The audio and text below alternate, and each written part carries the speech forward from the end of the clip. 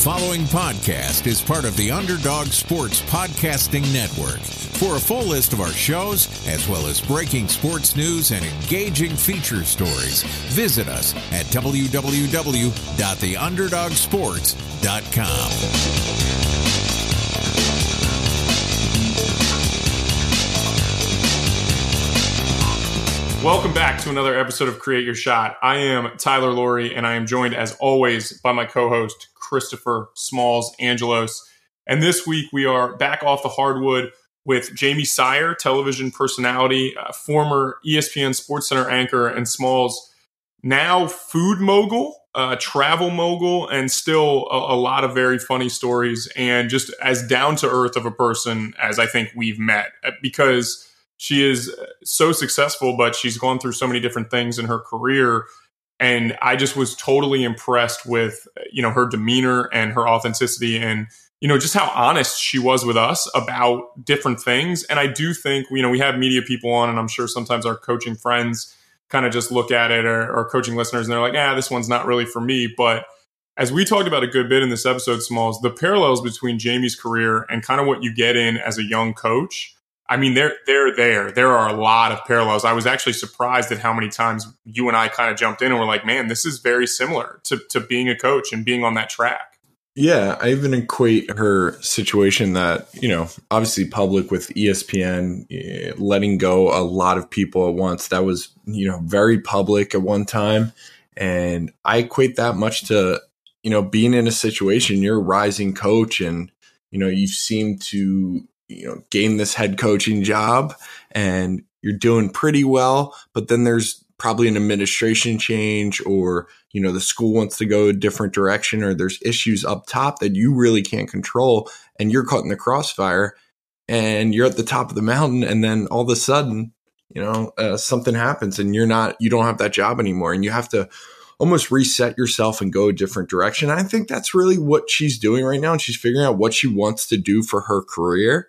And like you said, the authenticity of her being honest with us. And that's the type of stuff that coaches are with us as well, because everyone is going through ups and downs, and, your career isn't always going to be at the peak or the high, but, it's really ends up being your choice of where you want to take it. And Jamie was, so honest and awesome, but at the same point, she was funny and personable. So it was a lot of fun to talk to her as well.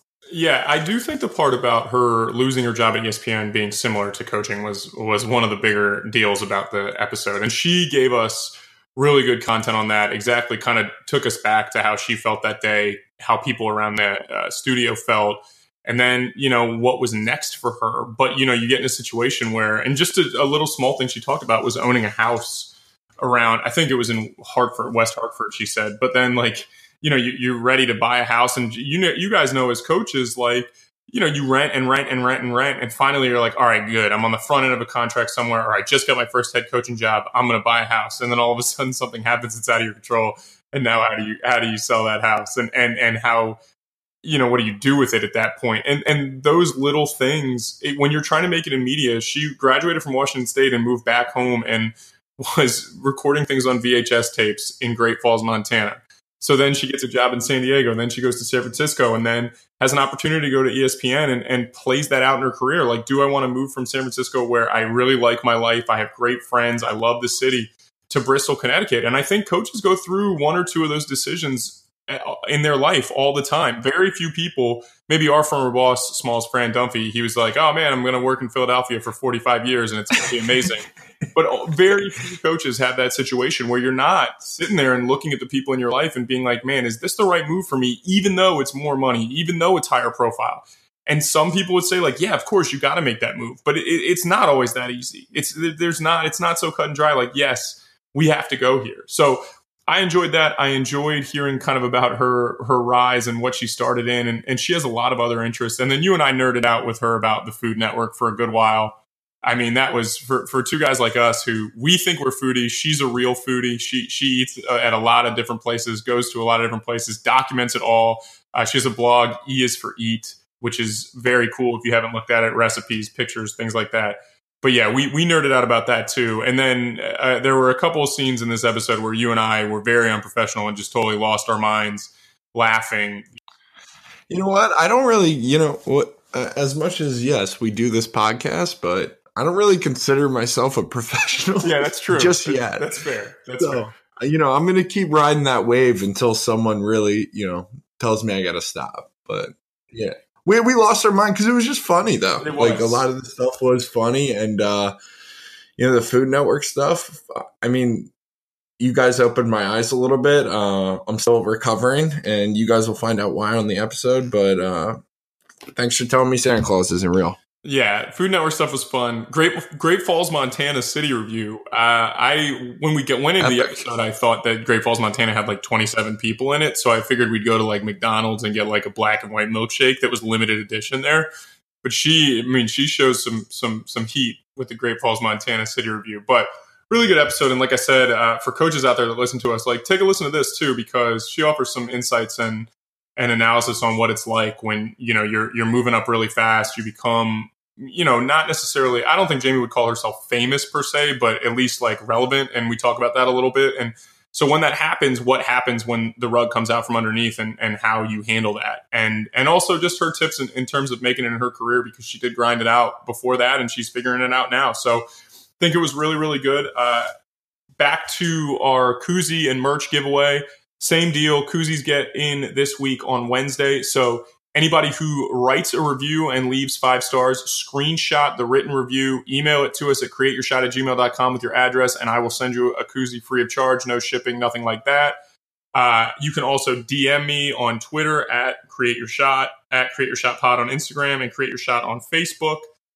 Other than that, Smalls, not a whole lot going on in our life. One of my favorite interviews so far, and guys, I thank everybody who listens, and I really want to make sure that we get some more reviews and get some more ratings to drive us up the charts so we can get some more merch. We want to do some shirts, want to do some hats. And so, being higher up the charts gets us more advertising. You get to hear Smalls shill for Blue Chews more if we do that. So just for that sake, if you don't want the koozie, leave us a review and 5 stars that you love hearing Smalls ad reads. And, that'll get us some more sponsorships and allow us to do some different things, maybe go on the road and interview some people live. We've got some pretty cool guests lined up. But other than that, as always, thanks for listening and enjoy this week's interview with Jamie Sire.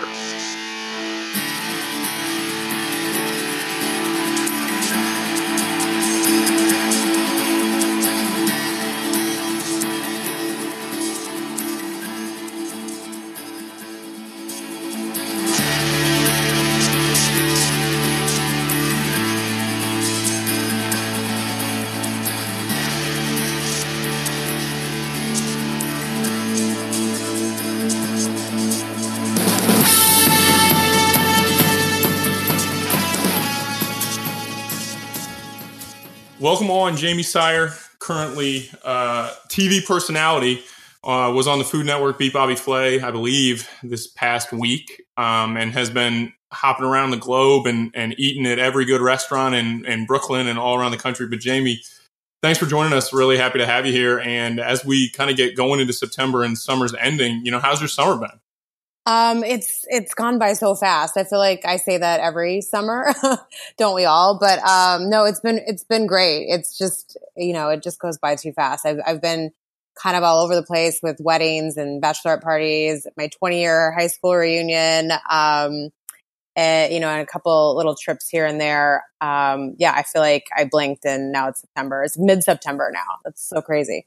And is this the worst time of the year? I like the fall. I mean, people love the fall, but I don't know. It does feel like people have a little bit of just really hardcore Sunday scaries at the very beginning. I guess after Labor Day, you just kind of feel like, oh man, now the summer's over. I traveled all around the country, but yeah. I mean, here's the thing. I disagree with everybody saying summer's over at Labor Day because technically, scientifically, it's not even over until September 22nd. And then we get some nice days after that. So I'm really against everyone trying to end summer after Labor Day.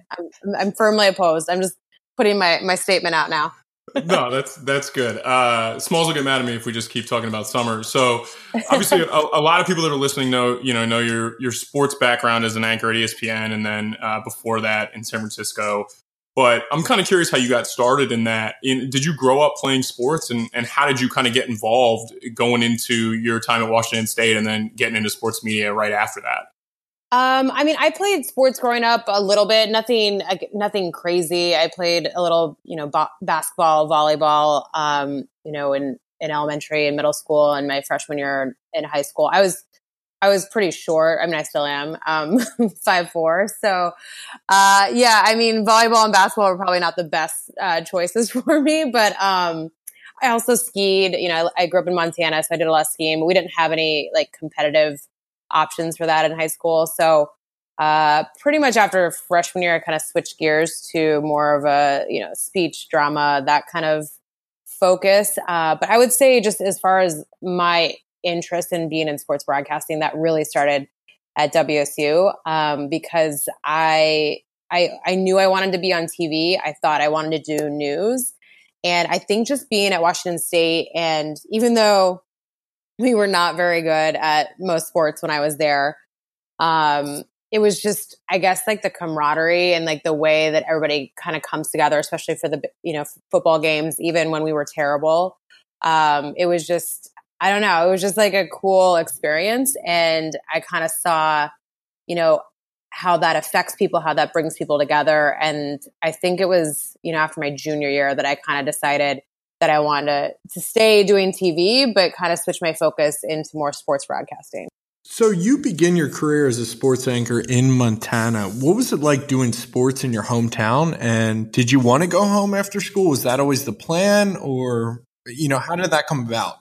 I did not want to go home after school. Absolutely not.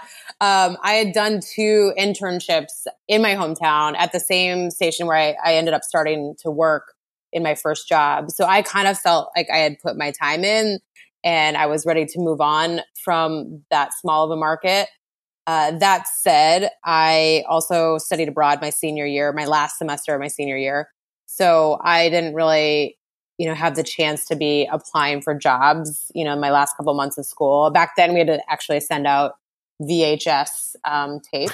I sound so old, but I literally did that. I literally had to like dub it onto a VHS, like go get a padded envelope and mail it to news directors, all over the country. So I wasn't doing that when everybody else was. So when I got back from Europe and from graduation, I came back home and actually started working at Applebee's bartending. Yeah. And then just after nine. Exactly. You got 2 for $20. You got a whole bunch of unbelievable meal deals. Coaches know about these deals because perfect margaritas, mudslides, everything. No, I started doing vacation relief at my station where I had interned, and then they ended up having an opening for a morning and noon news anchor that wasn't even for sports at that time. And I just kind of took it just so I could get some more reps and get some more stuff for my tape. And then about 6 months after that, our weekend sports guy decided that he was leaving. So I basically went and asked my news director for the job. And he said, if that's what you really want to do, we're going to miss you on the news side, but happy to switch you over to sports. So I actually only did sports for about 6 months in Great Falls before I moved on to San Diego. It was interesting. I mean, I think it was good experience because I carried my own equipment. I shot my own highlights. I edited my own highlights. I wrote, you do everything. There were days where I would get up at 7 a.m. to go shoot, high school tennis and still have to anchor the sportscast that night at, 10:30 or whatever it was. So it was good experience. Definitely makes you appreciate when you get to bigger markets and you have people to do all those things for you. But I'm glad I only had to do it for 6 months. But it was interesting. My parents got to see me on TV every night. People I grew up with, same thing. So it was good and bad. It was definitely good in the financial sense, because I was not making very much money. My sister was a lifeguard that summer, and she was making more money than I was. See, now we can relate to this, Jamie, because your first job's in coaching, you're spending money to live that you're not getting back to be on staff. Right. So yeah, when you put it into perspective, though, that an hourly employee, sitting in a chair making sure little kids getting a suntan. Yeah, I mean, lifeguard's the best job. We all saw the Sandlot; it's the best job there is. So. Yeah. That puts it a little bit in perspective with media. I'm surprised to hear that, though, that you were anchoring and making that little money. Oh, yeah. I mean, so the good thing was I was living at home and not paying rent and not paying for laundry or really any food or anything. So, no, it was good. It was a great place to start. And especially since I had an intern there, I knew the drill. I knew everybody that worked there. And I knew the teams. I knew all of the tiny little towns that you had to drive to shoot highlights at times. So it was definitely a great place to start, and I don't regret it at all.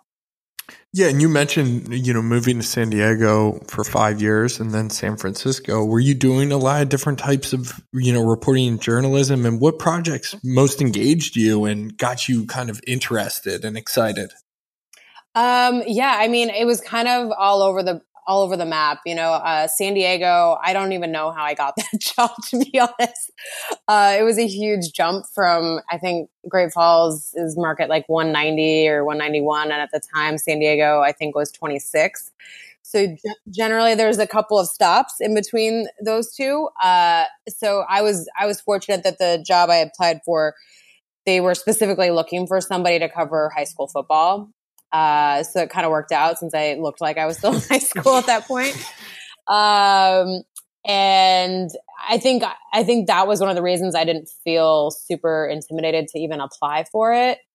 And so when I first got there, I was doing a lot of just, high school football reporting, and they kind of morphed into just, general sports reporting. I was doing feature stories and, covering Charger practice every week and, Padres at times and then a lot of the high school sports as well. And I think as I kind of moved up from San Diego to San Francisco, and, the different assignments I got there, it kind of was a lot of reporting at the beginning. And then it kind of morphed into more like live shots and daily game coverage and then some anchoring as well. I love doing like feature stories. That's what I love the most. And it's kind of a bummer because I love the way my career has progressed, but at the same time, I definitely got away from doing as much of like the storytelling and the feature reporting. I did a lot of that in San Diego and a little bit of it in San Francisco, and then basically none at all once I got to ESPN, because they kind of,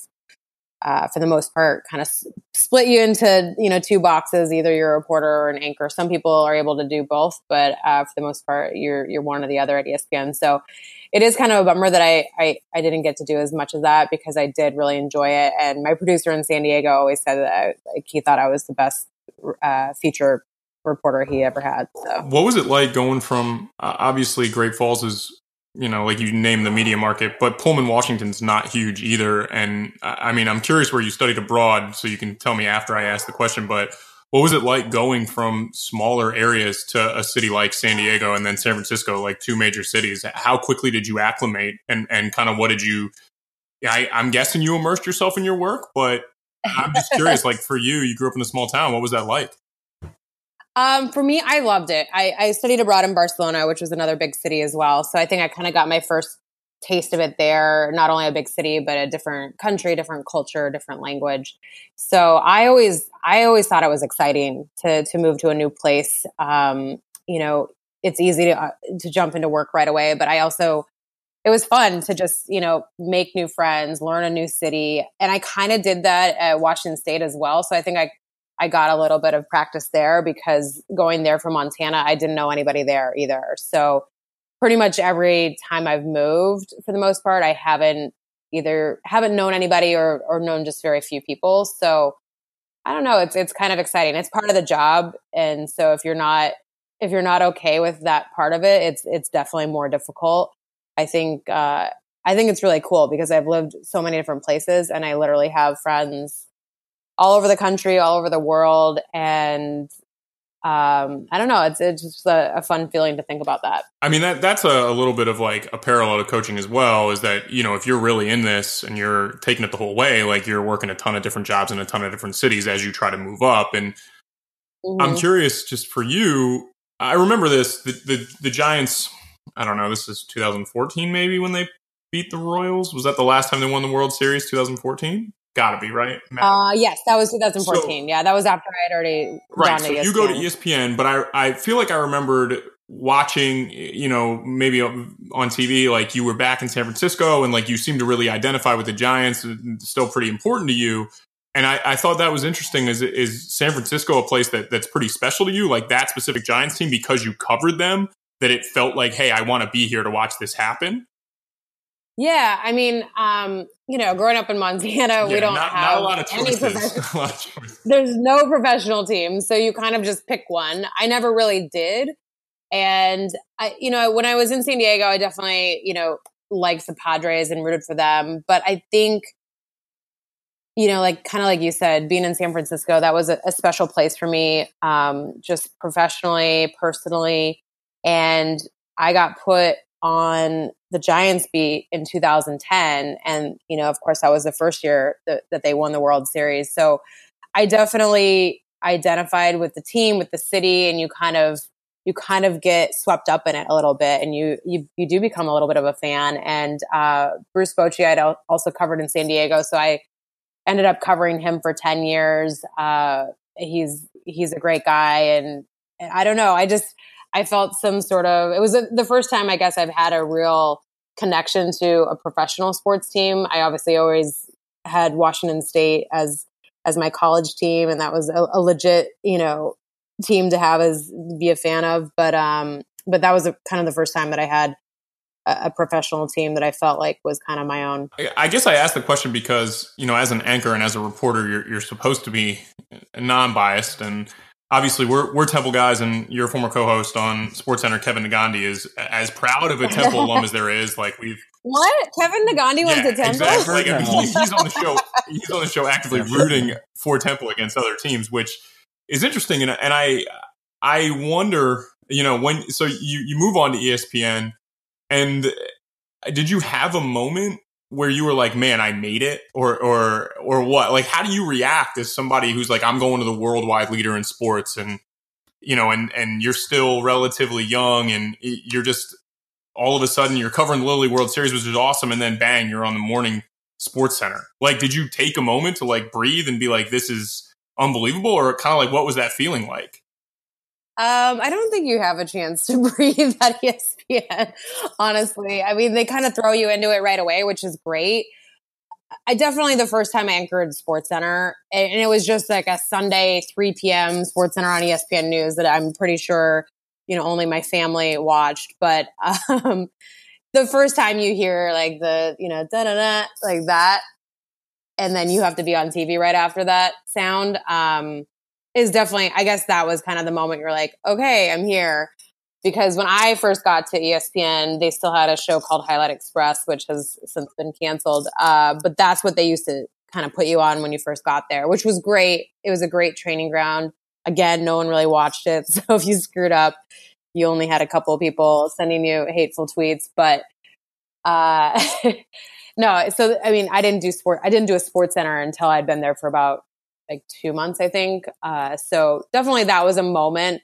But other than that, you just have to work and bring it every single day, because there's so many talented people there. There's so many talented people that want to be there, that are ready to replace you in a second. So you definitely, I think you just have to, I mean, I don't even remember like having a second to kind of be like, wow, I'm here.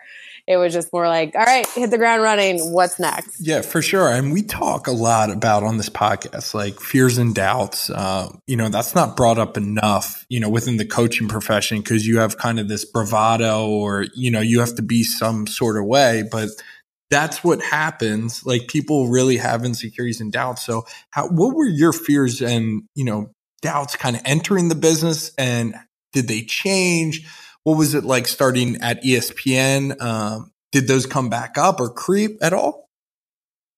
I mean, I definitely had doubts about going to ESPN. And it wasn't necessarily about like, can I do it? I don't ever think I was like doubting myself. I was just doubting would I like it there? Because I know that a lot of sportscasters, coming up through the ranks, like that's it. It's ESPN. That's where I want to work. That's like the end all be all. For me, it wasn't that, because I do, kind of have, as you guys have mentioned, like I love so many other things in addition to sports and in addition to my career. So for me, I like moving to central Connecticut. I was more scared about that, about just being like miserable and bored and that kind of thing. So I almost didn't take the job. I mean, I don't know if I was that close to not taking it, but I was definitely hesitant. I was pretty much asking everyone I knew and respected, especially in the business, what they thought.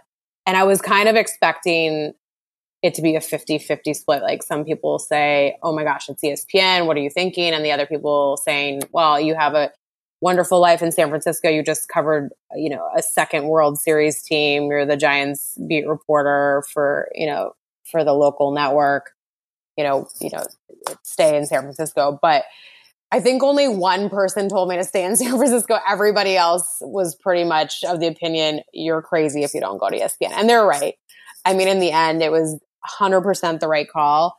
I just was more worried about my lifestyle balance. I loved San Francisco. I loved my apartment. I loved my friends. I loved the team that I was covering. I loved my job. Everything about it was good and comfortable. But, sometimes you need to do things that are uncomfortable. And that was definitely uncomfortable to move across the country to Connecticut. But it was, in the end, a great move for me. I think Bristol, just in general, gets kind of people seem to be like, it's all or nothing, right? Like we hear people say like Bristol's a miserable place to live. There's nothing to do, but you're not that far from, like, you're not super far from New York, but you're not super close, I guess. Hartford's probably the closest like city, and then we hear people that really like it. But I think your point about your lifestyle and is it the right job for you, even though it seems like a dream job, is really important. And Smalls knows this, and some of the people that listen know, but I had an opportunity a couple of years ago to take a job in the NBA. Oh, wow. They would have move my wife and I. We were actually getting married, and they wanted me to move 2 days after the honeymoon, and I didn't do it. And I think I was in the same boat as you, Jamie, where you're talking to all your people, all your contacts, and you're like, hey, is this right? Because your life is good. You're comfortable where you're at. You feel like you don't necessarily need to take a shot. And I didn't do it. But I know that that's a hard part in really competitive industries, and is deciding like, well, if I don't do this now, do I get another opportunity? And if I don't get another opportunity, am I okay with that? And did that kind of go into your thought process a little bit, other than the lifestyle? Like, hey, if I don't take this, someone else is going to, and am I comfortable where I am if I'm there for a couple more years, 5-10 more years? Yeah, I mean, that definitely went into my thinking, especially once I, was able to kind of step back and hear all this advice from different people. The way I ended up looking at it was, I think I signed a 3-year contract, my first contract with them, and my thought was, this is like grad school. You just go and do it. And if I hate it, I can leave. I can go do something else. But I'm going to end up coming out of it with a great education and a lot more tools and skills than I had before I got there. So I kind of treated it like that. Like if I hate it, I can leave in a couple years, but just, put my head down and do the best I can. And I ended up really liking it. So it all worked out. I mean, I didn't love the area. I ended up living in West Hartford, which is actually a really cute little town. There's some great restaurants, and a lot of my friends that worked at ESPN lived in West Hartford. So it was good. I mean, you have your friend group that you meet. Everybody's kind of in the same boat at ESPN. Not a lot of people are from the area. Most people aren't, I would say, especially the on-air people. So you definitely have your group of friends and you make it work. It's not terribly far from New York. It's not close enough to live in New York. You can't go back and forth. Yeah. Unless you're Keith Olbermann and you get pay for you get like a car service or something. But yeah, I went as often as I could. I actually everybody gave me a hard time a lot because I would leave, especially when I was doing the morning show, I would leave Fridays at as soon as we got off the air, basically, and go down for the weekend. I'd probably do it a couple times a month, to the point where I would get in my car on Fridays and Google Maps would pop up and say, it's about 2 hours to New York right now. I'm like, okay, well, that's weird that my phone knows that I'm going there on Fridays.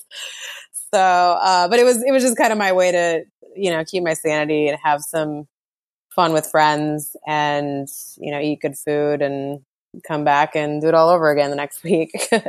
What was the competition like at the network? I mean, we've heard that it's, I don't know the right way to frame this. I also should say I'm not necessarily taking a shot at Keith Olbermann because he doesn't drive and I don't want him to go on a tweet rampage, although, his stuff with Donald Trump takes up a lot of his time, but he doesn't actually drive. So the car service serves a purpose. But going back to the competition at ESPN, you said it yourself, you work with so many talented people. Did you feel like you got pushed to be the best you could be? Absolutely. Yeah. Oh, okay. And what was that dynamic like? Because I know there's James Miller wrote Those Guys Have All the Fun book and all these stories come out and Deadspin loves to just push their own agenda. But what really was it like from a competition standpoint and a work ethic standpoint there working with, you would assume, I guess 95% of the people there are the best at what they do. Right. I mean, it wasn't like a cutthroat thing. Like you were, like trying to, I don't know, like there was no, I didn't feel like there was like backstabbing or anything like that. It was just everybody. You got pushed because people were talented. Yeah. And you wanted to live up to that level of where the network was and where other people were. 100%. And you knew that if you did a good job and people saw you doing a good job, then you would have, more of a chance to get on a better show and, continue to work your way up. I know that there was definitely, jealousy at times, people getting opportunities that had been there a shorter amount of time, but it was kind of a product of, your talent. And also, it was subjective too. Whoever was making the decisions, who they liked, who they preferred. Sometimes the women got better opportunities because there were fewer of us. So, I know some of the guys probably felt at times like, why are all the girls getting, elevated a little bit faster than some of the guys? But at the end of the day, we all kind of rooted for each other. I mean, there were definitely moments early in my ESPN career when you didn't have a home, as we would call it. Like you didn't have a show that was yours. And so the schedule would come out and the first thing you would do is look at your schedule and see which shows you got for that month. And then you would go and look at everybody else's schedule and see what shows they got. See what shows everybody else is getting. And like, oh, why are they getting more of that show to fill in on? Or why do they get to do this assignment and that kind of thing? But I was told early on there, like you try to do that as least amount as possible because it'll drive you crazy. So I tried not to do that as much. Some people were crazy about it. They would study the schedule and see who had which assignments. I would kind of glance at it and be curious, but I tried to just focus on my own work.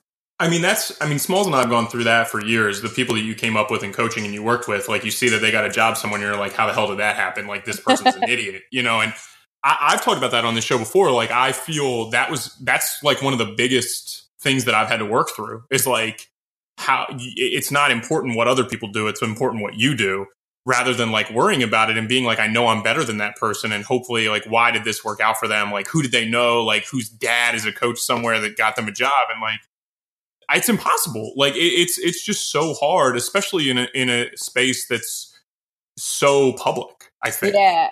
I think you drive yourself crazy if you get too caught up in what other people are doing. I read an article, I don't know, it was a year or two ago about the top 10 people that you should unfollow on social media. And one of them was if you hate follow anyone, so if you follow somebody that is also in the business, but has, they have better opportunities and every time their stuff pops up, you get so mad. You're like, oh, how did she get that? That's so unfair. And then I finally just unfollowed all those people and I felt so much better. They would still somehow cross my feed every once in a while via somebody else. But for the most part, I kind of forgot about those people and it didn't make me as upset anymore because I wasn't seeing it in my face every single day. I think it's just unhealthy to constantly be comparing yourselves to others. I think you kind of have to just, focus on yourself and the job you're doing and be really proud about that. And hopefully other people will recognize that at some point. Yeah, and that's super tough. I mean, just the competition, the competitiveness inside of me, inside of a lot of people, obviously, you want to check in on other people. And I know we do it within coaching a lot. And then, I'm texting Tyler, that that guy's a complete dope. I'm out of coaching and I should get that job, but that's just how it is. But I want to bring it back to, your final time at ESPN. What was it like to be let go from ESPN? Take us through that emotional, like that's got to be, waves of different stuff going on. And then how you formulated your next plan. It was terrible. It was terrible. It was probably one of the worst. I'm sure it was. It's just like getting fired. Yeah. It was like from basketball. That's what I'm relating it to. Yeah. It's, it was, I've never been fired. I've never been let go. I've never been laid off before. Nothing. That was the first time. And I mean, so I'm lucky that I'm able to say that, right? That was the first time. Sure. We knew it was coming. We had been reading the articles, and we knew it was probably going to be that day. And then while I was on the air that morning, we saw that, I think it was Ed Werder was like one of the first ones. Yeah, he was about his being laid off. And so we saw that during our show on Twitter, because we were always constantly, checking Twitter during the show just for news and different things. So we saw that, and it was weird. I ended up sending out a tweet that during the show that was just kind of like, whatever happens today, just like remember that, these are real people like losing their jobs, and like don't take like joy in what's happening today. Because there are definitely people who are like, oh, I didn't like that person at ESPN. I'm glad they're or not even that. It's like, oh, like ESPN like serves them right, like they're too political or blah blah blah, like whatever their thought about ESPN was. So they're like, oh, these people deserve it. And so I had tweeted that, not knowing that I knew that I could have been part of the layoffs. I did not know at that moment. So it was kind of weird that I did that. And it got retweeted actually several times. And I got so much I got really mean tweets back. Like not even people that followed me, that just had seen it retweeted. And just kind of that, what I just said, like people were just so happy to see this happening to ESPN just because they didn't like ESPN. And I just thought that was really unfortunate that was the reaction that people had. But yeah, I walked off the set and I was talking to Serena, my friend who used to be on the show with me. And all of a sudden, like my face just went blank, and she was like, what's going on? And I was getting a phone call, and I turned my cell phone around to her, and she saw who it was. It was one of our bosses.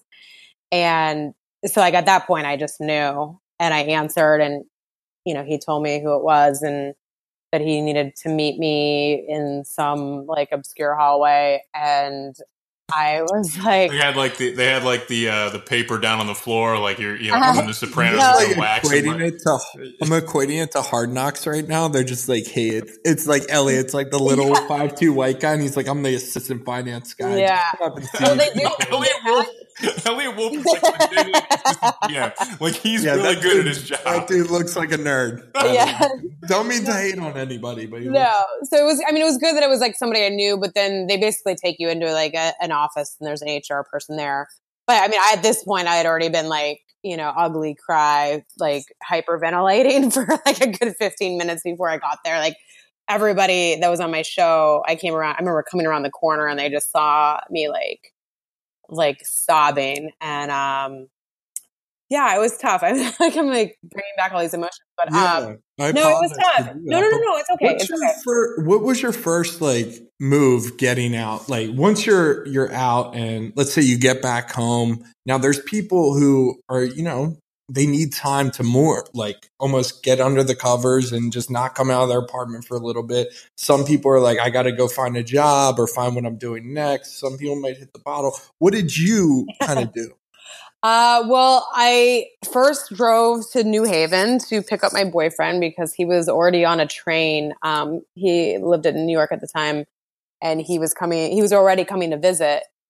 And so I went and picked him up, and we got lunch and came home. And I was texting and calling people just to let them know, before they, found out in the media or whatever.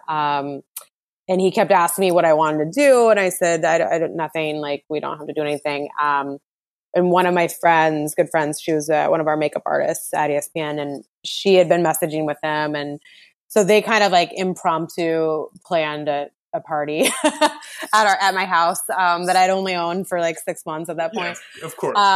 This is honestly exactly like coaching. Like you buy a house, you feel like you made it, and then all of a sudden you're I know. Great, now I have this fucking mortgage, and I don't know what the hell I'm going to do with it. Like, I think that's like the one thing I'm really not bitter about. Like, I understand it was a business thing, and hopefully it ends up being, you know, a good thing for me. I mean, well, that's obviously remains to be seen, but well, you're on our podcast now, so yeah, I made it. Don't call it a comeback. No, it was that was the one thing I was kind of bitter about. I was like, I just bought, like, I had never owned property, never really owned like anything, always rented, and after I signed my contract, I thought, okay, you know, now's the time. And this thing kind of just like fell into my lap, this house. And so I just felt like, oh my gosh, it's a sign. I need to buy this house. So that was just like the one thing that I just really regretted because I mean, I guess it was a good experience. I can say I was a homeowner for a year, but, I don't think I'll ever own a house again. But no, anyways, so they basically like, people brought over alcohol and pizza and food, and we just all like hung out at my house and like cried and drank, and you know, it was good. It was a cathartic experience. Cathartic. That's the word, really, Tyler. I knew Tyler would come with the big words. I'm gonna call it cathartic anytime I get drunk from now on. All right, hold on. Let's take a quick break. Sports are back, and there's no shortage of action going on at our exclusive partners, BetOnline. NBA playoffs have started, MLB's in full swing, UFC, boxing, NASCAR, and soccer all continue, and BetOnline has the best odds and lines for the upcoming games and matches. If you need more than that, BetOnline has simulated NFL, NBA, and UFC happening every day live for you to check out. They also have poker tournaments, hundreds of live casino games, and the best props in the business. So visit BetOnline or use your mobile device and join now to receive your new welcome bonus and start playing today. When you do visit, don't forget that promo code PODCAST1, PODCASTONE, for your online sign-up bonus. That is BetOnline, your online sportsbook expert. So, cathartic experience, but you now are in a pretty unique situation that you have an opportunity to explore some other outlets. And you've been on the Food Network a good bit lately as like a floor reporter, I think on Iron Chef Showdown. You've been on Food Network Star, Beat Bobby Flay. Let's talk about that side of you, and let's like really dig in, because Smalls and I don't know that you're probably other than John Rothstein, you're probably the second biggest foodie we've had on the show. So, what's the show prep like? How easy was that sort of transition? I mean, I'm just curious that world a little bit. What's it like? The TV's got to be different, right? I mean, TV's the same. Like, it's, you know, at the end of the day, you're kind of, you know, performing in a way. That part was the same. I mean, actually, a lot of it was very similar. I had actually done the first episode of Beat Bobby Flay and the episode of Food Network Star. I actually taped while I was still at ESPN. They just hadn't aired yet. So I was a little bit already familiar with how they kind of produce things. Iron Chef Showdown was surprisingly a lot, like very similar to prepping for like doing sidelines for a football game, because, you know, there's a ton of research. They actually, similar to ESPN, they had researchers doing like food research basically on what the secret ingredient was going to be. They had a whole, you know, document on that, like the history of that and like different uses for the secret ingredient. They had research on if the particular chef had requested something unusual. They gave us background on that. I mean, so I was literally like studying. You know, you're trying to do interviews while they're in the middle of cooking, trying to get in and out really quickly, just as you would like with a sideline interview. So I don't know. It was kind of, you know, the competitions there. You've got like the home team and that kind of thing. It was actually like eerily very similar to like a sporting event. So that part was a fun transition for me. I'd say the biggest difference is, you know, there's parts of those shows that it's obviously taped, And there's parts of it where you are memorizing or reciting stuff that somebody says in your ear. And I think all of my live experience, whether it was live reporting or doing, live anchoring shows, like you have to obviously get it on your first try. Like you don't get to be like, oh, I screwed up, like take two. So I remember the first day on Iron Chef Showdown when I got to my part and most of it is as it's live. So that actually was very helpful as well. But there are a few parts that like the introduction of the judges or like explaining the rules, they tape either before or after, just so it's not, they're not missing any of the action during the cook. So I did those in one take, and I think they were like really surprised because the floor director was kind of like, okay, I think we're good. We got it. And I was like, oh, okay, cool. I would say that like peeling back the layer on food shows, and I watch a good amount of Food Network. Smalls does too. Like he's a big diners, drive-ins, and dives guy, but I love Chopped and Whoa, bro! Don't pigeonhole me on guys. I'm saying Smalls. Here's my commitment. I watch literally everything. Well, like obviously, like Top Chef's on Bravo, but like I throw in Univision Kids and watch Top Chef Junior. I don't know if you're that committed to seeing people really cook. Yeah, the kids really aren't that talented to me. No, you're crazy. You're crazy to watch that. You're a college football guy. I'm like a pro guy. Like I like to watch the professionals. Well, the thing with the cooking shows is I remember like peeling back the layers on Chopped and hearing that like that people were on set for like 12 hours and that like the chefs didn't get to eat the food. Like they like it would be done and they'd run over and get like a quick hot bite before they took the stuff over to the judges table. And I remember being like crushed when I was like 19 years old and figuring out that it wasn't like this perfect production floor because like trying to cook dishes at the same time as like run cameras around the floor was like, one, probably not that safe, but also two, it's just not possible. Like you can't plate food and get it to everybody in time. And I was curious when you were standing there, did anything happen that you were just like, man, this is wild. Like this is so interesting that you wouldn't have seen. Yeah, I mean, I think it was more interesting to me to just see how they did it so that it was true to the competition aspect, but also the fact that you don't want to be serving judges, cold food sitting there for a couple hours. So, I mean, the two shows that I have most experience with would be Beat Bobby Flay and then Iron Chef Showdown. And Beat Bobby Flay I think it's really cool the way they do it. And this was all Bobby because he wanted exactly that. He wanted the judges to be able to eat the dish like as soon as it's done, like the way it's supposed to be enjoyed. So if you watch next time you watch Beat Bobby Flay, you'll see in the first round the chefs actually prepare 4 dishes of whatever they're making. And then the second round, they do 6. And that's because, so in the first round, there's just the 2 co-hosts that taste the food. So they take you straight to like a back room with the hot food. And you actually like taste it back there. Or you can actually like talk about it with your co-host and with like the producer and director.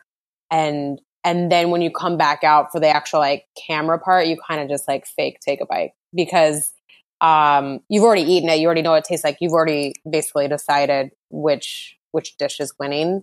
And they do the same thing for the judges, except you don't know which dish belongs to which chef. But I mean, the idea is that they're tasting it right as it is finished. And so I think it's more fair to everybody because you're not eating something cold and like, I don't know. There's some of those things would be really terrible cold. So, wow. So Tyler, I gotta thank Tyler for starting this off and then you just like, really finishing it off. Just tell a kid that Santa Claus isn't real too, because you guys crush my dreams. I'm not putting my teeth under the pillow. I don't even. I think it's a great thing though that they're not trying to. I don't know. I'm a suspension of disbelief guy. So use that like it goes straight over to them, and then when they're like whispering in each other's ears, that's what we see on TV. You don't think that every single time, like I see Alex Guarnaschelli deep in thought, that I don't think she's actually formulating the right thing to say. I didn't know that she already knew. I mean, I don't know. I mean, I don't know how Chop does it, so I honestly can't speak to that. But cool. I'll just assume they do like 10 shows a day and they're just all 30 minutes. Don't worry. No, yeah. Bobby Flay does 2 a day. I know that. And Iron Chef, we would do 1 round. Like, I mean, my show is a little bit different than the traditional. Yeah, because it was like a special kind of like, 2 rounds.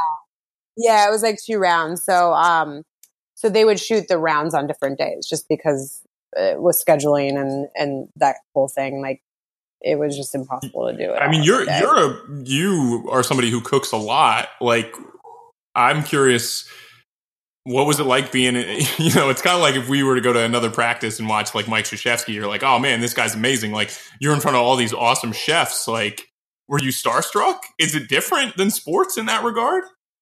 Yeah, I mean, I definitely was a little starstruck, I would say.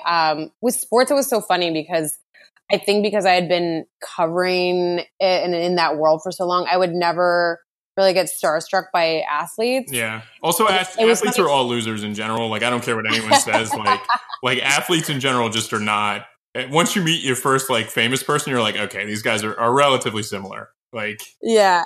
Well, it was funny because when I was working in San Francisco, I used to get invited to these press junkets for like sports movies. So there was a guy down in LA that would do junkets specifically for like anything sports related. And so I would get to go to these junkets where you get to interview, and you usually have like 3 minutes with like one of the actors. And I would get super starstruck doing those because like I got to interview like George Clooney and John Krasinski one time for Leatherheads. And I'm trying to think. Not their best work. I'm sure the interview was good. No, not their best work. No, but like not their best work, but like it's still George Clooney and John Krasinski. Absolutely. I mean, so who's better looking? The most handsome man in the world. Yeah, who's better looking in person? Now John Krasinski's a heartthrob, Smalls. He's doing A Quiet Place where he didn't talk the whole movie. He's Jack Ryan. Like, guy was Jim on The Office, and now he's a superstar. dating average. I love him. I love him. Did you say dating average Pam? Yeah, I mean, like that's really like that was John Krasinski, paper salesman to stud. So it's a huge transition. No, they were both good looking. Clooney's short though. Like a lot of them are short. Yeah, like Tom Cruise is like 4'8", right? Krasinski's legitimately like 6. No, he is tall. Like yeah, he's for sure tall, but the rest of them are very short. I would say that's all right. John Clooney lives in like a villa in Tuscany for like 6 months every year, and like I mean that would be the ultimate goal of my life would be to do that. So George Clooney's doing okay. Last question from me before we, jump into a couple segments. What are your ultimate career goals and how are you goal setting right now? What's next for you down the line? That's a great question. Thank you. I appreciate it. I wish I had the answer to it. I really do wish I had the answer to it. Because that's really a major source of stress. Well, let's figure it out. What are your hopes and dreams? I always like to ask that question. Hopes and dreams, then how are we going to attack it? Hopes and dreams. Well, no, I mean, I would love to do more in the food and lifestyle TV world. I love doing sports also, but I felt like this layoff was kind of a chance for me to explore that. Unfortunately, kind of after the Iron Chef stuff, there hasn't been a lot of progression in that. I've worked with production companies trying to, we've done pitches and pitched to Food Network and a couple other networks. Nobody's kind of like jumped at it yet. Like the feedback I've gotten is like, we love Jamie, we want something, an idea we're more in love with. So it's been a humbling process. It's been a frustrating process. So I would still love to do that. I'm not going to give up on that, but like realistically speaking and like paying the bills in New York City speaking, I will probably end up going back into sports in some capacity. But even that, I don't really know what that means. A lot has changed since I got laid off. I mean, it's only been a year and a half, but it's, the business is changing. The landscape is changing like constantly so fast. And so I don't know what's going to be available and open. And I don't know how it's going to affect me that I haven't done it in, a year and a half.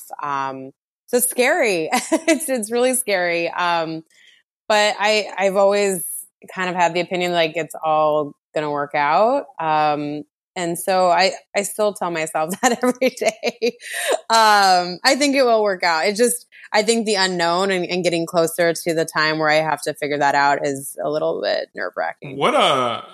I could have 25 more questions, but I'm going to try to limit it because your time is much more valuable than Smalls and I's. And like I told you earlier, I'm running on very minimal sleep, but we're grinding it out because that's what we do in coaching. Do you practice stand-ups and stuff like that still? Is that a big concern for you in terms of obviously you were doing sideline reporting with the Food Network, but is that something that you need to stay sharp at? Because it's different, obviously, than what you were doing when you were anchoring too. Like, yes, you did.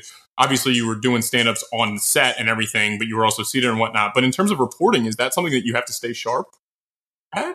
I mean, definitely you want it to be sharp, but I think I've done it for so long. Like that part doesn't concern me. I'm more concerned, like, what are other people's like perceptions of that? Oh, like I haven't seen anything from her in like a year and a half. Like it's not as much about my performance. And in the meantime, I've hosted a bunch of events, which I think helps, like doing live events and, MC gigs and that kind of thing.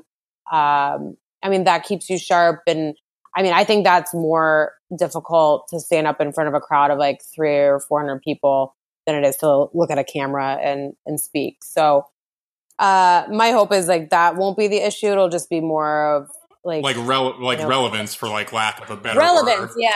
No, that's like the exact word. I've used that word, for sure, like a bunch of times in the last year. Like staying relevant, I think has been, a challenge. And I've tried to do that with, I've been lucky that I have, the Food Network stuff. Social media is obviously a platform for that.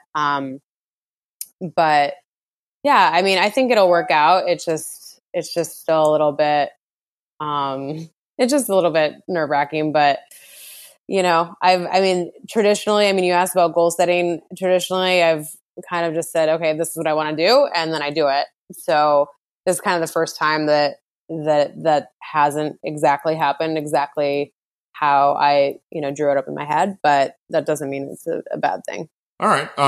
If in case anyone hears any like dog barking going on in the background, there's a puppy play date going on the first floor of my house right now between a 4-month-old golden retriever and my dog, because we're going to be dog sitting for 3 weeks, which not sure how we got signed up for that. Nice. Not sure how we got signed up for this, but I'll make sure to Instagram it. But in case that happens, there is a current puppy play date going on the first floor of my house. Sounds fun. Dude, you are getting up there, buddy. Yeah, it's bad. Play dates, you're married, you got a whole bunch of issues. All of a sudden you blink and you're like, man, what the heck happened? Like, it's not good. We'll go into Coach Speak, and Smalls, I'll do the read on this one because it's a pretty long quote, so we know that you're not a big paragraph reader, especially read. Not. I have Jamie, little known fact about me, I have a very difficult time reading. So somehow I got a college degree, but that's the big thing on this show. Just one degree. We're going to do one quote. This is a guy that's probably very near and dear to your heart, Mike Leach, a guy that we love talking about on this podcast. Because we get this quote, and I just kind of want to hear as a reporter how you would respond if you asked a question and then you were given this response. So Mike Leach, any stuff on that is so closely guarded. I don't know if you saw Harry Potter, but in the basement of this building, it's guarded by serpents and wild dogs and things like that. And you can go try and find the secret to that, but chances of survival, always a risk. Heck, It Tech can tell movie 5 before Harry got it done himself, and he had magic powers. So this was a reporter trying to figure out injury information on their quarterback a couple of years ago, whose name Luke Falk. And this is what Mike Leach said. So as a veteran reporter, first of all, what does this mean? Second of all, what do you do? Like, what do you do with this quote? I mean, you just have to that's gold, right? Like that's a soundbite. Like I would rather have that than, a cliche answer from a guy, that you've heard a million times. Like, I love that.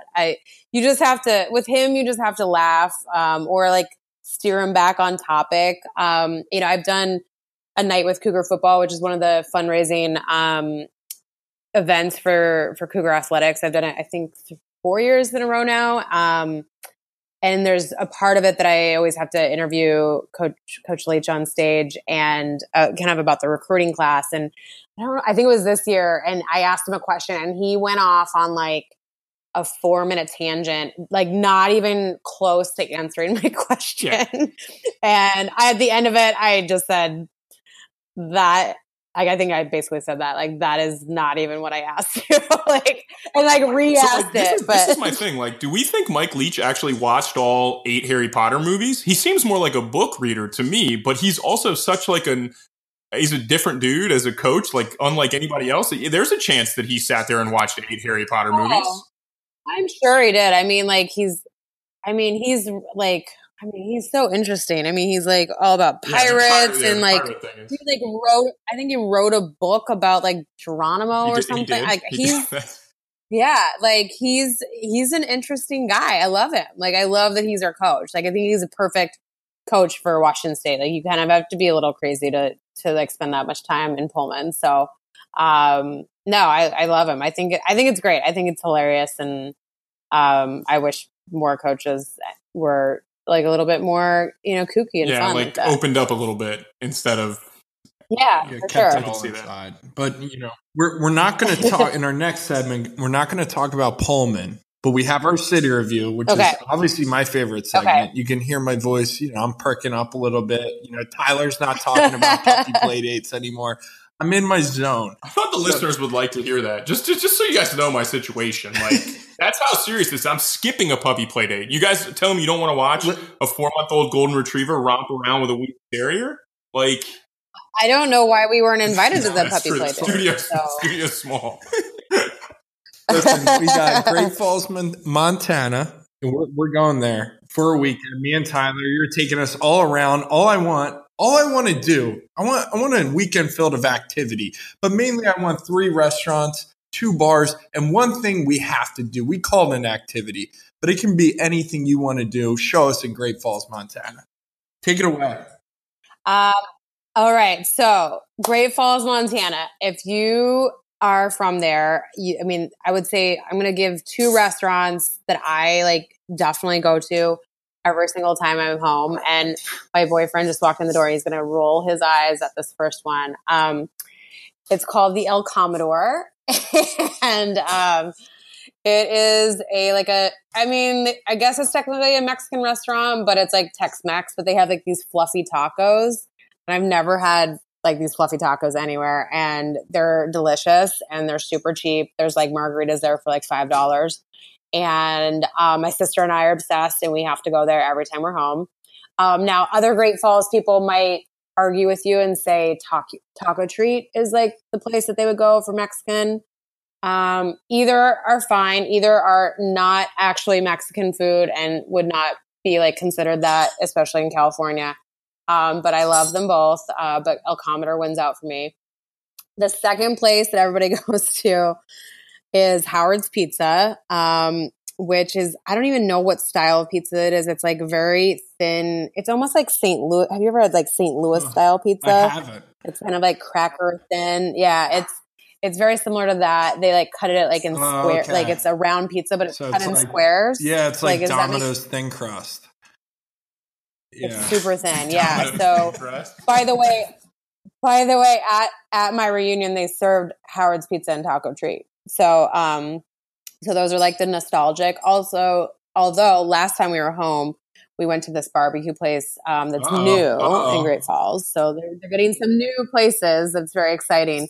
Called Smoked, and it was a barbecue place, and it was actually really, really good. And the owner claims that they're the only ones in the state to have like, they serve like prime grade like beef as their brisket. So yeah, it was really, really good. And I've eaten at like a lot of different, barbecue places across the country. So no big deal. I was definitely impressed. So I would say those 3. Barbecue expert. 2 bars. Like if you go to Great Falls and you do not go to the Sip and Dip, then That's the perfect name for a Great Falls, Montana bar. That's what I was picturing in my head. The Sip and Dip. Yo, let's all go to the Sip and Dip. Is it Is it you're sipping a beer and then you're packing a fat lip, or are you getting like an ice cream cone while you get the beer? Neither. Oh, so, okay. What do we got? This is definitely not what you would picture in Great Falls, Montana. It's actually a tiki bar, and it is located inside the O'Hare Motor Inn. And so you actually have to go in the hotel lobby, go upstairs, and behind the bar, there's like these big glass windows, and it looks into the hotel pool, and they actually employ, I think 7 nights a week, mermaids and sometimes mermen to swim around. They swim around behind the bar. In mermaid and merman I think I outfits. know my activity. And I'm dressing up like a mermaid Yeah. and I'm going swimming. I know it.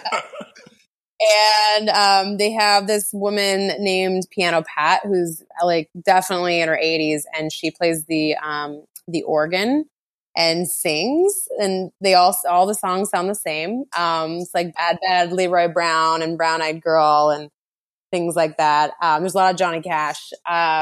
She only plays 3 nights a week now, so you have to definitely like time it when she's going to be there. But it's been featured, like, I think it's been on 60 Minutes, their claim to fame is like a long time ago. I think it was like 96. GQ magazine did this. They did this like magazine spread where it was top 10 bars in the world worth flying in for, and the Sip and Dip was number 1. Yeah, I don't know if that was like a joke, but like it definitely is like their claim to fame. GQ I mean, it's pretty published awesome. like a sarcastic article of the top 10 bars. Like, Yeah. I mean, I think sounds it is awesome. pretty amazing. And they have they have fish bowls that you can get. You have to give your ID because like they had people stealing them for a while. And last time I was there, actually, this is a funny story. So last time I gave my ID so we could get a fish bowl, and then when it came time to get my ID back, they come over and tell me that they accidentally gave my ID to somebody else. And there's only 50 people in the town, so you knew. I'm like, well, okay, well, I kind of need that. I don't live here. And the guy's like, don't worry. I know the like brother or boyfriend of the lady that we gave it to, and I'm friends with her on Facebook. I just sent her a message. So I definitely will have it to you by the morning, and I'll drop it off. So they did. They got my ID back. It was pretty ridiculous, but no, it's a great bar, and like everybody goes there when we're home, and it's definitely a destination for sure. So that would be bar number 1. I would say the Club Cigar, which was the bar I used to sneak into before I was 21. But it's a really cool, like actually like old bar with like a lot of, I don't know, like old wood and that kind of thing. And it really was like a cigar bar back in the day. So those would be the 2 bars. Activity. I mean, I feel like the Sip and Dip is an activity. I agree. Also. I agree. So I think I might like that might be a little bit of a cop out, but like I definitely you have to go to the Sip and Dip and just like, Experience Piano Pat it for sure. All the cast of characters, just going in my head before we go over to 10 touches, you've just literally pitched the greatest show, maybe better than The Office would be like a Great Falls, Montana show featuring Piano Pat and the mermans and mermaids. So I mean, there you go. It's great. Yeah, no, I mean, we were there. I was home for a decent amount of time, and the first weekend I was home, we brought my sister and brother-in-law were in town as well. And we got there and found out Piano Pat was on vacation. It was like the saddest night because it's just not the same. All right, we'll dive into 10 touches, 30-second rapid fire question and answer. I'll try not to derail it too many times. I've got the first 5. Who's the funniest person you ever worked with? Michelle Steele at ESPN. She's very sneaky funny. She's like done some stand-up before. I don't know if anyone knows that, but yeah, she's really funny. Yeah. Who was the best and the worst interview you ever did? Worst, like on like a consistent basis, was Monte Ellis, because he would say every like 2 words, and I had to interview him a lot because he was like one of the best players in the Warriors when he was there. So that would definitely be the worst. I mean, best. When I say best, I always go by like who was like the nicest and like most accommodating for me, especially when I had to like ask them all the time.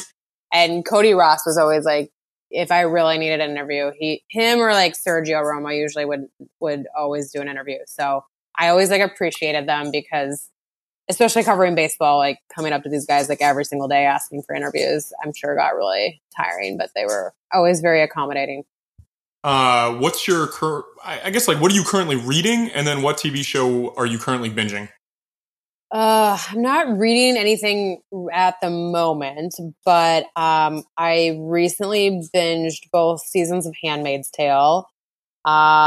We just binged the latest season of Ozark like over the weekend. And then I had never watched House of Cards before last year, so I watched all of those episodes, and my boyfriend watched them all over again with me. And so I think the last season comes out in November, like right before the election. So. Yeah, pretty quickly. Ozark, like we tape a bunch of these in a row, and Ozark just came out. Ozark's been the answer, like the last like 6 or 7 people. Yeah, I didn't realize it was only 10 episodes. So when it like ended and then that was it, I was so confused. I was like, wait, no, that's not the last episode. And Justin was like, yep, it's the last episode. Yeah, I still have 3 left. Smalls and Dwayne Lee, our most recent guests, said that the ending is different. So I'm excited to see that. What is your hidden talent? Hidden talent. I'm really good at catching like the shrimp in my mouth at Benihana. Yeah, that is a talent. But they don't do it anymore. We were just there for a friend's birthday. I don't think they do it anymore because I'm guessing somebody like choked at some point. But yeah, back when they would like just flip them, like I would just like go like get like 30 in a row. Like it was awesome. I'm sorry. I just like that's a great answer. What's your most embarrassing on-air moment? Probably my very first live shot in Great Falls when I was an intern. It was just, I mean, it's a long story and I tell really long stories, as you've probably figured out. No, we are also long story. Like we love long stories. But. My friends call them yarns. Like they'll be like, Jamie, yarn. Wrap it up. This podcast is a yarn, so don't worry. This is a yarn. Yeah, for sure. The 12 people listening, like, you know, Small's mom will listen. My mother will listen. No, my mom's out. She said she was out after the first 2. And I said the F word earlier, and she'll turn it off as soon as she hears me curse on the air. Really? That's it's the only criticism I ever get. I mean, there's a lot of things to be critical for, but every single time, without fail, like if I swear in an episode, she texts me and she's like, I mean, I taught you better than this. So this episode, I said far close, so that I think I got a 1-for-1 policy. I think, yeah, you made up for it with that. I mean, I'll try to tell the short version of it, but basically I was doing this live shot at the airport with these like big old like planes were landing. One of them was late. So we were set up in one spot and then last minute it finally came in. So my photographer tried to move the live shot and I didn't even have an IFB, like, which is what we use to like hear the studio and like the director. Like this is how small town it was at the time, where I would have the reporter who was with me was listening to the simulcast on the radio and cueing me that way. And so she cued me. So I started talking and my photographer was not like, he wasn't like plugged into back to the studio. So he's like started like giving me like the cut sign, like, no. So I stopped talking and then he cued me again and I restarted the whole thing. So of course the entire thing was on live and also he wasn't ready. So like they take the shot where he's like zooming in on my face, like focusing. And I got back to the station and my friend who was the sports director at the time, I was like, how bad was it? And he's like, you don't watch it. I was like, no, burn the tape. There, we know that well. I'm like, no, I'm watching it. I want to see what went out over the air. And it was pretty bad. I mean, it wasn't as terrible as I thought, but it was still pretty bad. Luckily, somehow, none of my family or friends like remembered to watch that night, so no one really saw it. So you're good. You're clean. So yeah, I'm good. Best sandwich, you can't have the one that's named after you. What? Why can't the Jamie Sirewich? I can't pick that one. There you go. You plugged it. Yeah. That's good. Stay on message. Well, I really love the tortas from Tortas Frontera in the O'Hare Airport. Like I'm obsessed with them. And if I'm in O'Hare, I have to go unless like I'm absolutely about to miss a flight. But they're all like really good. They're just like, if you're ever in O'Hare. Can I ask one question? I meant to derail this a second ago about your most embarrassing on-air moment. Just to kind of piggyback that question, what was your social media reaction to your Chris Christie Little League World Series interview? Was that the most social media traction you got after a live shot? You know what the funny thing with that was? Those memes didn't start showing up until like 4 years later. Like somebody, like a couple people mentioned something about it at the time. And we actually wanted a different angle. We wanted to stand up, and he really wanted to. Yeah, I can imagine. You guys were right. I mean. Yeah, so we did it because like that's what he wanted to do. But yeah, the memes started coming out only a couple years ago. It was so funny because it was so old. It was from like my first year of Little League World Series. It was like 2013 or something, and they just started coming out like a couple years ago with the memes. So if you Google, for people that don't watch the Little League World Series religiously, unlike myself, if you Google Chris Christie Little League World Series, you can see the picture of Jamie interviewing Chris Christie, and the caption under it is Chris Christie's balloon pants. Right. The best thing about the Little League World Series. No, the memes that started making the rounds were when you jump into the pool and your swim trunks fill up with air. That's what it said. That was the meme. So here's the thing. Obviously we record these interviews, and I keep a lot of laughter in because I think it's, whatever. It's funny. We're authentic. But yeah. I couldn't do that, Jamie. Like, I couldn't sit there with a mic and talk to Chris Christie, like, look back and then look over and be like, I mean, you had to know the angle was terrible while you were doing it. Well, I actually didn't because I just had my director in my ear saying, can we please ask him to stand up? And I said, he really does not want to stand up. And he said, well, I mean, okay. It's also possible. Little League World Series, concession prices are really low. So he might have had like 27 plastic helmets filled with soft serve before that. And I've gotten into mean food comas before. So I could understand that situation, I think. I don't know what happened, but I actually didn't know what it looked like until after. So I was like, I'm just going to do the questions that we already decided. And, I will... I'm good. I will say this, and then I will go to the next question. My favorite thing about Chris Christie is him taking a little bag of M&Ms and filling it up into a big box of M&Ms. Have you ever seen that? He takes he has two hands, right? He's got a big bag of M&Ms or like a box, and he's got a little bag of M&Ms. Takes the little bag of M&Ms and pours it into the big box, creating a jumbo box, which was a great fat guy move. I respected it.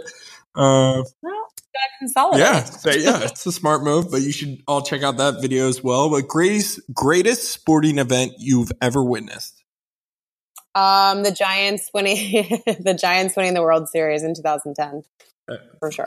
Bucket list item. There's actually one. There's actually an article that says Chris Christie explains his M&M strategy, and it's from the New York Times. We're gonna keep going here. I'm done. I'm sorry. Go ahead. Bucket list item you haven't completed. Bucket list item. I mean, there's so many. It would probably have to be like somewhere like to visit. I mean, there's so many that I still want to go to. I really want to go to Cuba. That's definitely on my list. So yeah, that would be a bucket list. Yeah. If you could have dinner with 3 celebrity chefs, who would you choose? Can they be living or dead? Living or dead, absolutely. Okay. I'll put Anthony Bourdain on there. And then maybe like Bobby Flay and Michael Simon, because I know they're friends, so I feel like that would be like just a fun dinner. Yeah, good dynamic. Yeah, that's really what you got to think about when you answer this question. What's your answer to this question, Smalls? Oh man, I don't know. It'd be tough for me. It'd be really tough, but I'm a big fan of God. Now I'm forgetting her name. Everyone knows I love her. Is the blonde in Chopped? Amanda Freitag. All right, I love Amanda Freitag. and I love Jose Garces, so I'd like to put those two together. Now, I don't know Jose well. He's on tough times right now. You don't know him well? I don't know who his personality behind. I just know he's on tough times right now. So I think I could get together, give him a few laughs, get him pumped up and motivated. I know his franchise has been taking a hit. So those are the two. I don't know my third. I don't really have a third. But what dish would you choose to take down Bobby Flay? Your guess. Well, I don't think that would be possible. I mean, people ask me that all the time. He really is that good, and he does not know the secret ingredient or the secret dish or whatever. He does not know that ahead of time. He really is just like that good. So I don't think that I would be able to, but I do have like a wild boar ragu that I make and I love. But I don't know if I could do that in 30 minutes. That'd be pretty tough. I'd have to definitely use the pressure cooker, which is always a gamble. So, I don't know. I don't think I'd be able to do it though.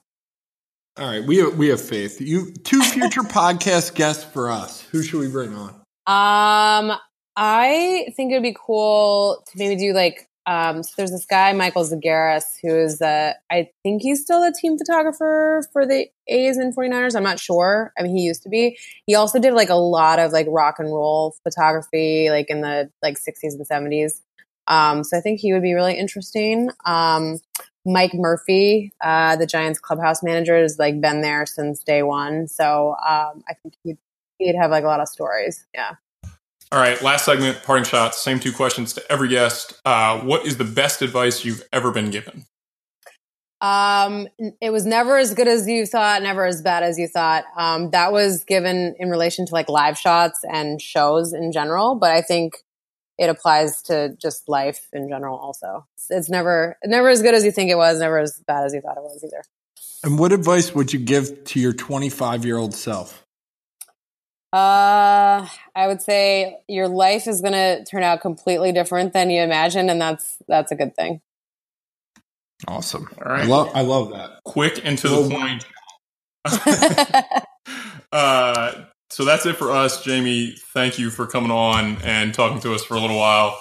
Also for putting up with me just laughing uncontrollably at Smalls' Chris Crispy M&M story. But she is Jamie Sire at Jamie on Twitter, but it is Jaymee. I'm certain you spent a lifetime of people spelling your name wrong until you hit it. Yeah, all the time. So yes. No, even after, I still get spelled wrong, even by my friends. And then at Jamie Sire, spelled Jaymee Sire on Instagram. And then Jamie, anything else that's going on? Anything you want to plug? Anything we should look out for? For people that are listening, if they want to catch you somewhere, or anything else going on in your life? Yeah, actually, if you guys, we talked about this before we went on, but yeah, if anyone's looking for some wall art, we have a print shop up online. It's store.justinaharoni.com.